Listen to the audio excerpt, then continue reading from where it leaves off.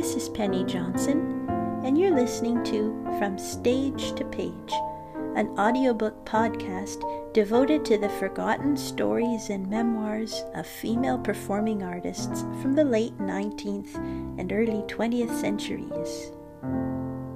In this episode, we begin with selections from Landowska on Music, written by Wanda Landowska, collected, edited, and translated by Denise Restu, assisted by Robert Hawkins, and published in 1964 by Stein and Day Publishers. Part 3, Chapter 2.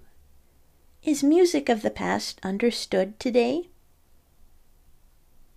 About music of the past and us. Since the beginning of the Renaissance of the music of the past, little progress has been made in the knowledge of the inner meaning of this music. True, the harpsichord has become popular, and societies and Baroque ensembles have multiplied.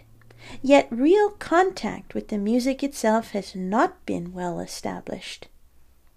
As it is presented today by many performers, music of the past is like frozen meat. Many of the reconstitutions seem to be made of stucco, like the buildings of world fairs meant to be destroyed after use. Or they have only a front without a base or depth. One sees the papier-mâché framework and the trembling canvas. Masterpieces are defenseless against their executors, not to mention their transcribers. Musical forms with which we have lost contact, those we do not practice anymore except in school or in preparation for the Prix de Rome, these forms, because of their remoteness, have ceased to provoke immediate reactions in us. They are, so to speak, veiled by an isolating screen, and, according to specific cases and individual sensibilities, they extract from us only respect, veneration, and often boredom. If polyphony, as mastered so supremely by Bach, moves us deeply, it fills us first of all with wonderment. Our emotions grow in intensity only after being clarified by the effort we must make to understand and unravel the polyphonic network of intermingled voices. These poems of Bach, bulging with life, cannot be accepted with complete joy unless they are understood. They are deeply moving, but they also demand understanding. When listening to a complex piece of ancient music, people with lazy minds become angry if they do not find it beautiful at first hearing. They have no idea that this music is too proud to rush toward them, smiling and begging for easily won applause. To listen again and again, each time with more attention, to try to follow and understand the melodic line and the harmonies better, all that work which should be the auditor's own never occurs to them. G. Maury said, "If through a slow and broad education of the senses and spirit we were prepared to feel beauty rather than to understand it, to enjoy it rather than to analyze it, we would find life truly sweeter." As if analysis were a workman's labor, while casualness would represent Sunday to him who toils 6 days a week. It is understandable that dismantling one by one the refined machines, plunging into the arcana of that which is mystery, and wandering into the labyrinth that is the thought of a great man, means work and very great effort.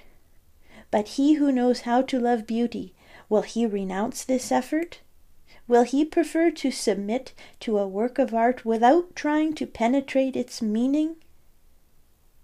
The only laudable nonchalance is that which an artist or a thinker who knows how to analyze can afford to indulge in. The gluttony with which the public rushes to buy tickets to hear the Goldberg variations saddens and discourages me. Is it through love for this music? No, they do not know it. This was written in May 1933. They are prompted simply by the base curiosity of seeing a virtuoso fight with the most difficult work ever written for keyboard. This and the snobbery of the first performance are the driving forces which inspire the crowd. And to think that my only dream is to play beautiful and noble music. The art of listening. There is an anguishing mystery for us interpreters and also for composers. What does a listener hear? What is he able to perceive? In what ways does a musical text register in the listener's ear and in his brain? I think of this even before approaching the problem of taste, of attraction or aversion, as it is experienced by every listener. We now have microphones to capture and reproduce sound, but we shall never have an exact picture of what the listener perceives, and we shall never know, even approximately, what he actually hears. And who among us knows how to listen? This absolute sense of hearing, which without preparation can at once embrace an entity, perceive it, see through it, and at the same time divide and subdivide it in all its components, is a rare gift refined by ceaseless practice. In my lifetime, I have met very few people who could really hear, and hearing everything does not necessarily mean understanding everything.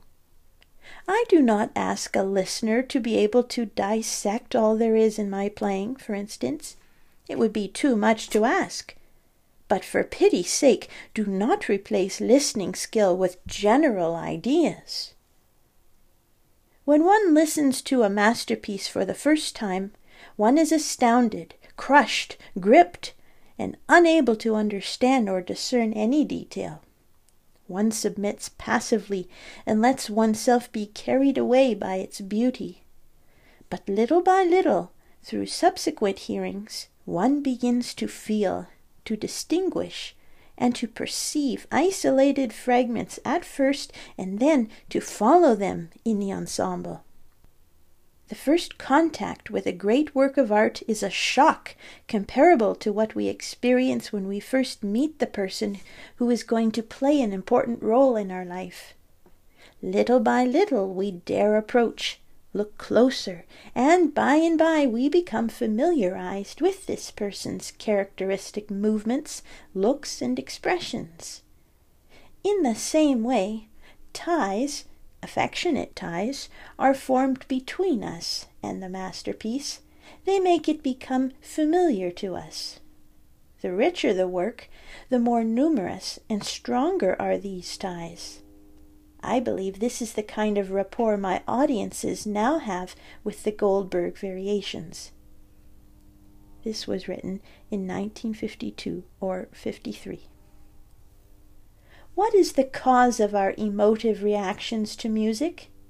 Is it the remote reminiscence of something we have loved in our childhood? Is it because a secret string in us is touched upon that this total delight blossoms out? Or is it, on the contrary, nostalgia? Sometimes the discovery of a most unexpected or superficial likeness is at the basis of our reactions. A phrase of Couperin may evoke the curve of a Chopin melody, or certain progressions in Scarlatti may remind us of a Beethoven period or of a popular Spanish dance. We love to cling to these associations. They are something to lean upon or to spring from, and we feel their invaluable help when embarking upon the unknown.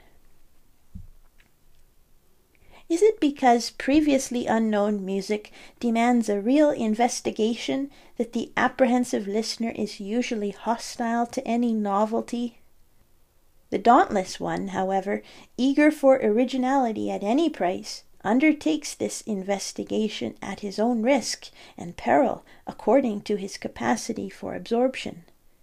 The snob alone, always oscillating between the most contrary aesthetic movements, can put up with anything and come out safe and sound from any redoubtable expedition. Yet timorous or dauntless, only he who knows how to listen will be able to follow through. But there is more to it than mere hearing. What can be said about the innumerable impressions, so minute that they are hardly perceptible, which a sound or an ensemble of sounds generates in us?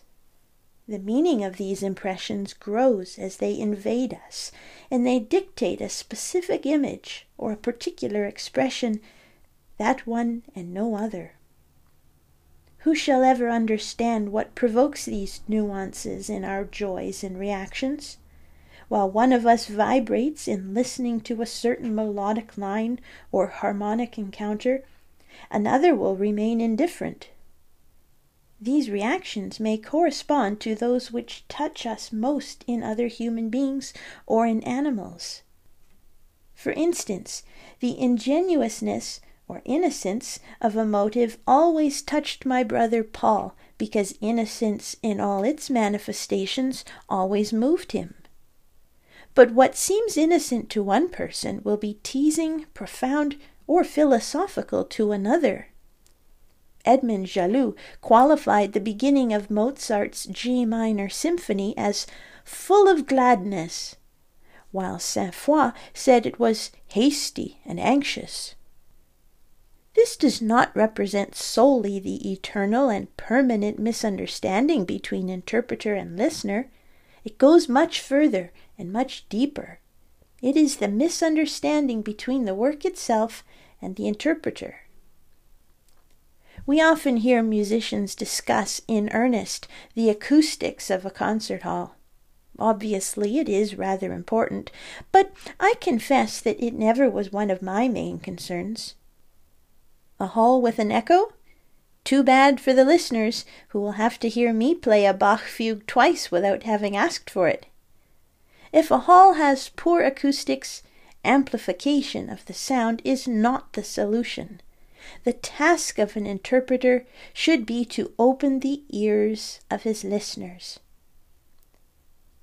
What interests me above all is the degree and quality of the receptivity of those for whom I am playing, or to whom I am speaking. It is for the good acoustics of the souls of my listeners that I care. For him who knows how to listen, music and words have a carrying power.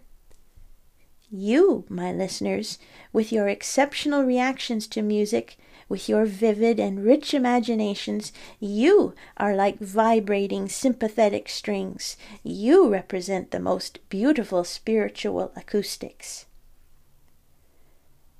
Knowing how to listen is a great art. Let us not be mistaken about that. We, the interpreters, are searching for intense, pathetic, moving accents, for refined sonorities, for a pure line, and an ideal ensemble. We are searching, and sometimes it seems that we have reached our goal. Yes, but how seldom we encounter listeners ideally understanding, with keyed-up attention, cultivated taste, and refined ears. I shall never forget the days I spent at Tolstoy's home, nor the hours I played for him. He adored music, and he knew how to listen admirably. While playing, I observed this luminous old man with his silver hair, his sweet and penetrating blue eyes, and I could see, as though reflected in a mirror, the agitation music provoked in him. He drank it, was steeped in it. He purred with pleasure or burst into big, rich, and sonorous laughter. He felt each piece with such intensity that it gave him new life. Tolstoy was a creator listener. Fluctuations in taste. We read a phrase, musical or literary, written several centuries ago. It strikes us and enchants us. But was it received in the same way by those who lived when it was written? Was their understanding different from ours? And if so, in what way? How can we explain the fluctuations in taste? Berlioz, for instance, was truly revolted by Haydn's music, and the sincerity of his reaction cannot be doubted. I have been reading Paul Valéry. During his youth, it was the time of the Beethoven invasion. Baudelaire and Mallarmé were under the spell of Wagner, Valéry under that of Schumann. I wonder what these great poets would have said had they known Bach and Couperin. I think of their wonderment. But suddenly I say, no, it could not have been. The time had not yet come. Bach was not far enough removed, and contempt for the 18th century weighed upon Couperin. Bach's well-tempered clavier had been revered by all the romantics from Schumann, Chopin, and Liszt to Tausig and Bülow. But to hear it on the harpsichord would have hurt their ears and offended their taste. I never forgot the exclamation of Nikisch, who said to me, "How can you play the chromatic fantasy on the harpsichord? What an aberration!"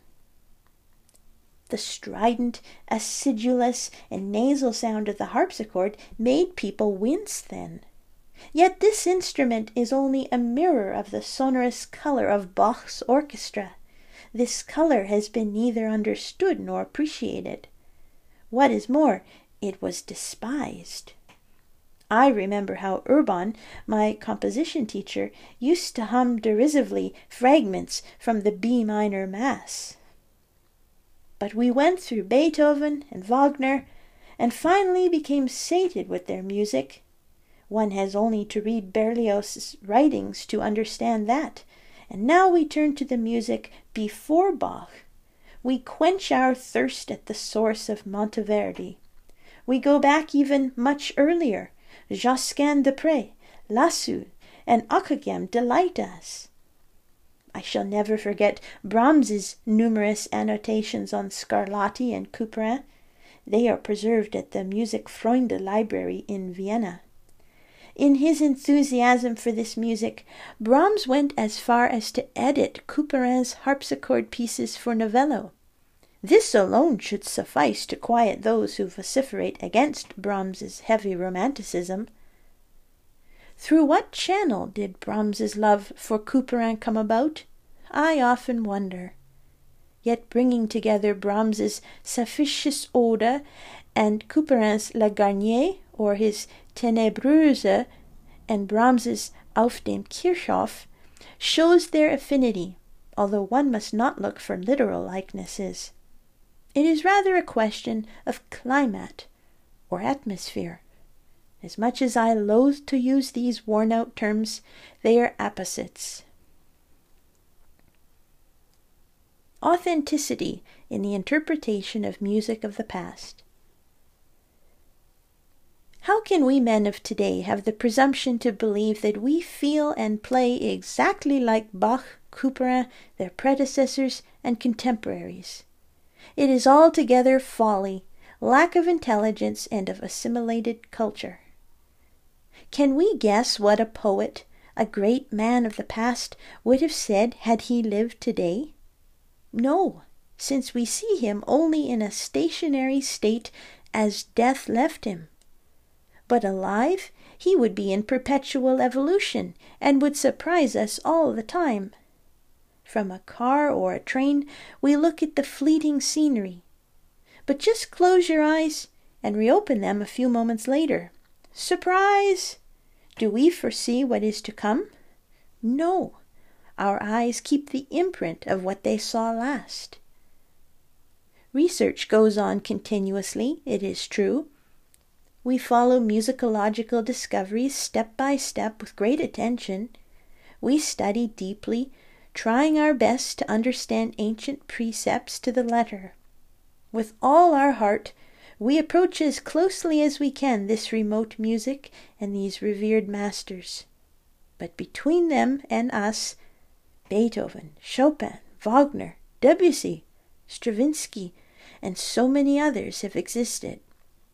Can we disregard the torrent and sublime pathos of their music by which, willingly or not, we have been permeated?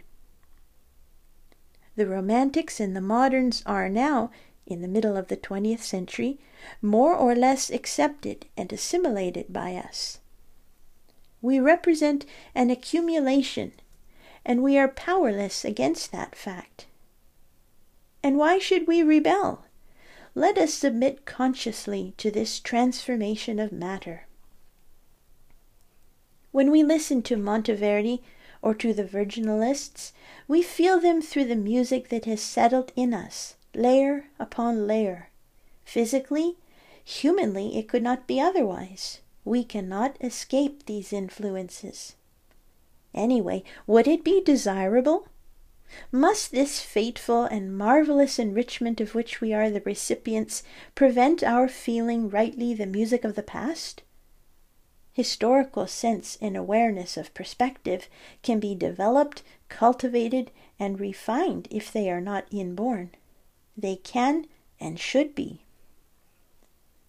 Oscar Bie once wrote, "Landowska plays the ancient masters as if Beethoven had never existed." I was flattered by this homage, but never took it too seriously, and I am exasperated when I am told, if only Bach or Mozart could hear you, how happy they would be. It reminds me of what Chopin said to Liszt, who had just played one of Chopin's nocturnes. "Whose piece is this?" At no time in the course of my work have I told myself, this is the way it must have sounded at the time. Why? Because I am sure that what I am doing in regard to sonority, registration, etc., is very far from the historical truth. To the purists who say to me, "This was done in such a manner, you should conform," etc., I answer, "Leave me alone. Criticize as much as you please, but do not shout. I need peace and silence around me, and those grains of irony and skepticism which are as necessary to research as salt is to food." At no time in the course of my work have I ever tried to reproduce exactly what the old masters did. Instead, I study, I scrutinize, I love, and I recreate. The means are of no importance. With the Jesuits, I say, the result sanctifies the means. When I am working out a registration, for instance, I search for one that seems logical and beautiful to me, one that does justice to Bach's prosody by being punctuated in the right places. I am aware that the disposition of the registers in the harpsichords of Bach's time differed somewhat from those of my Pleyel, but little do I care if, to attain the proper effect, I use means that were not exactly those available to Bach. On musicology. The transformation of musical expression produced by Romanticism brought along the glorification of subjectivity and of contempt for the history of art, a scorn which, of course, was to generate ignorance. While at the beginning of this century, admirable musicologists bestowed upon us their staggering discoveries, the virtuosos, ignoring these revelations, persisted in going about their automatic routine. Their lack of curiosity for all that touches the history of their art very often assumed an aggressive character. That is why the works of restoration, in which any refined artist should be passionately interested, inspired only a sneering hostility in the virtuoso. With a nonchalance that ignorance alone could explain, they arranged the masterpieces. They played harpsichord works on the piano, the clarinet, the contrabass, the harmonium. They transformed them into Ave Marias and meditations. Everybody found that very natural, but the day someone took the liberty of playing the well-tempered clavier on the harpsichord, they cried, "Shame!" Persevering and zealous musicologists pursued nonetheless their beautiful work. Little by little it was realized that an epoch which gave birth to works such as the St. Matthew Passion, the B minor Mass, Samson, Hippolyte et Arachie, etc., must have known conditions which were certainly not inferior to those of our time. Cultivated artists understood that in order to do justice to this music, they had first to know those conditions thoroughly. And for that, one could not be satisfied with a small manual of the arts through the ages, or with a master key to ancient music with directions for its use. The necessity to go deep, to scrutinize, to search, and, above all, to try to understand and bring to life an inanimate score was recognized. How long did it take to understand that in the writings of these so greatly despised rats de bibliothèque, the musicologists, there is often more piety, poetry, and love of music than in the most extravagant passages and ecstatic ritardandos of many a virtuoso of fashion? Musicologists were blamed because they were not musicians. This is a commonplace. A true musicologist is a musician. To occupy oneself with the history of music does not mean plodding through a dull and sterile job smelling of mildew. It is not enough to parade with dates that can easily be found in any dictionary, or to dwell on the number of decorations given the relative of a famous musician. Yet daubers and dealers in trash exist almost everywhere, in musicology as well as in other domains, alas. And among the musicologists there are also those who cannot make a musical analysis that I would call alive. Their works, often very good, do not achieve, however, that intimate contact with a musical phrase from which the spark of revelation springs forth. But when musicology is understood and treated by human, lucid, and generous minds, this beautiful and fecund science guides, enlightens, and fortifies us. Although born late, musicology has progressed with giant strides. At first, of course, it was dogmatic. One did not venture beyond the letter of documents. We were a little rigid. It would be difficult for me to define now, step by step, each discovery which contributed to liberating me from this rigidity by illuminating the meaning of documents, revealing the life of the music of the past, and by lifting the shroud in which it was buried. I worked alone, and I played constantly. I accompanied the St. Matthew Passion.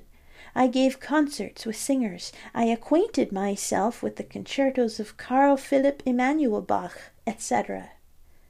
The light came little by little, and without breaking away from the letter of documents, I began to understand the immense circuit in which music of the past revolves.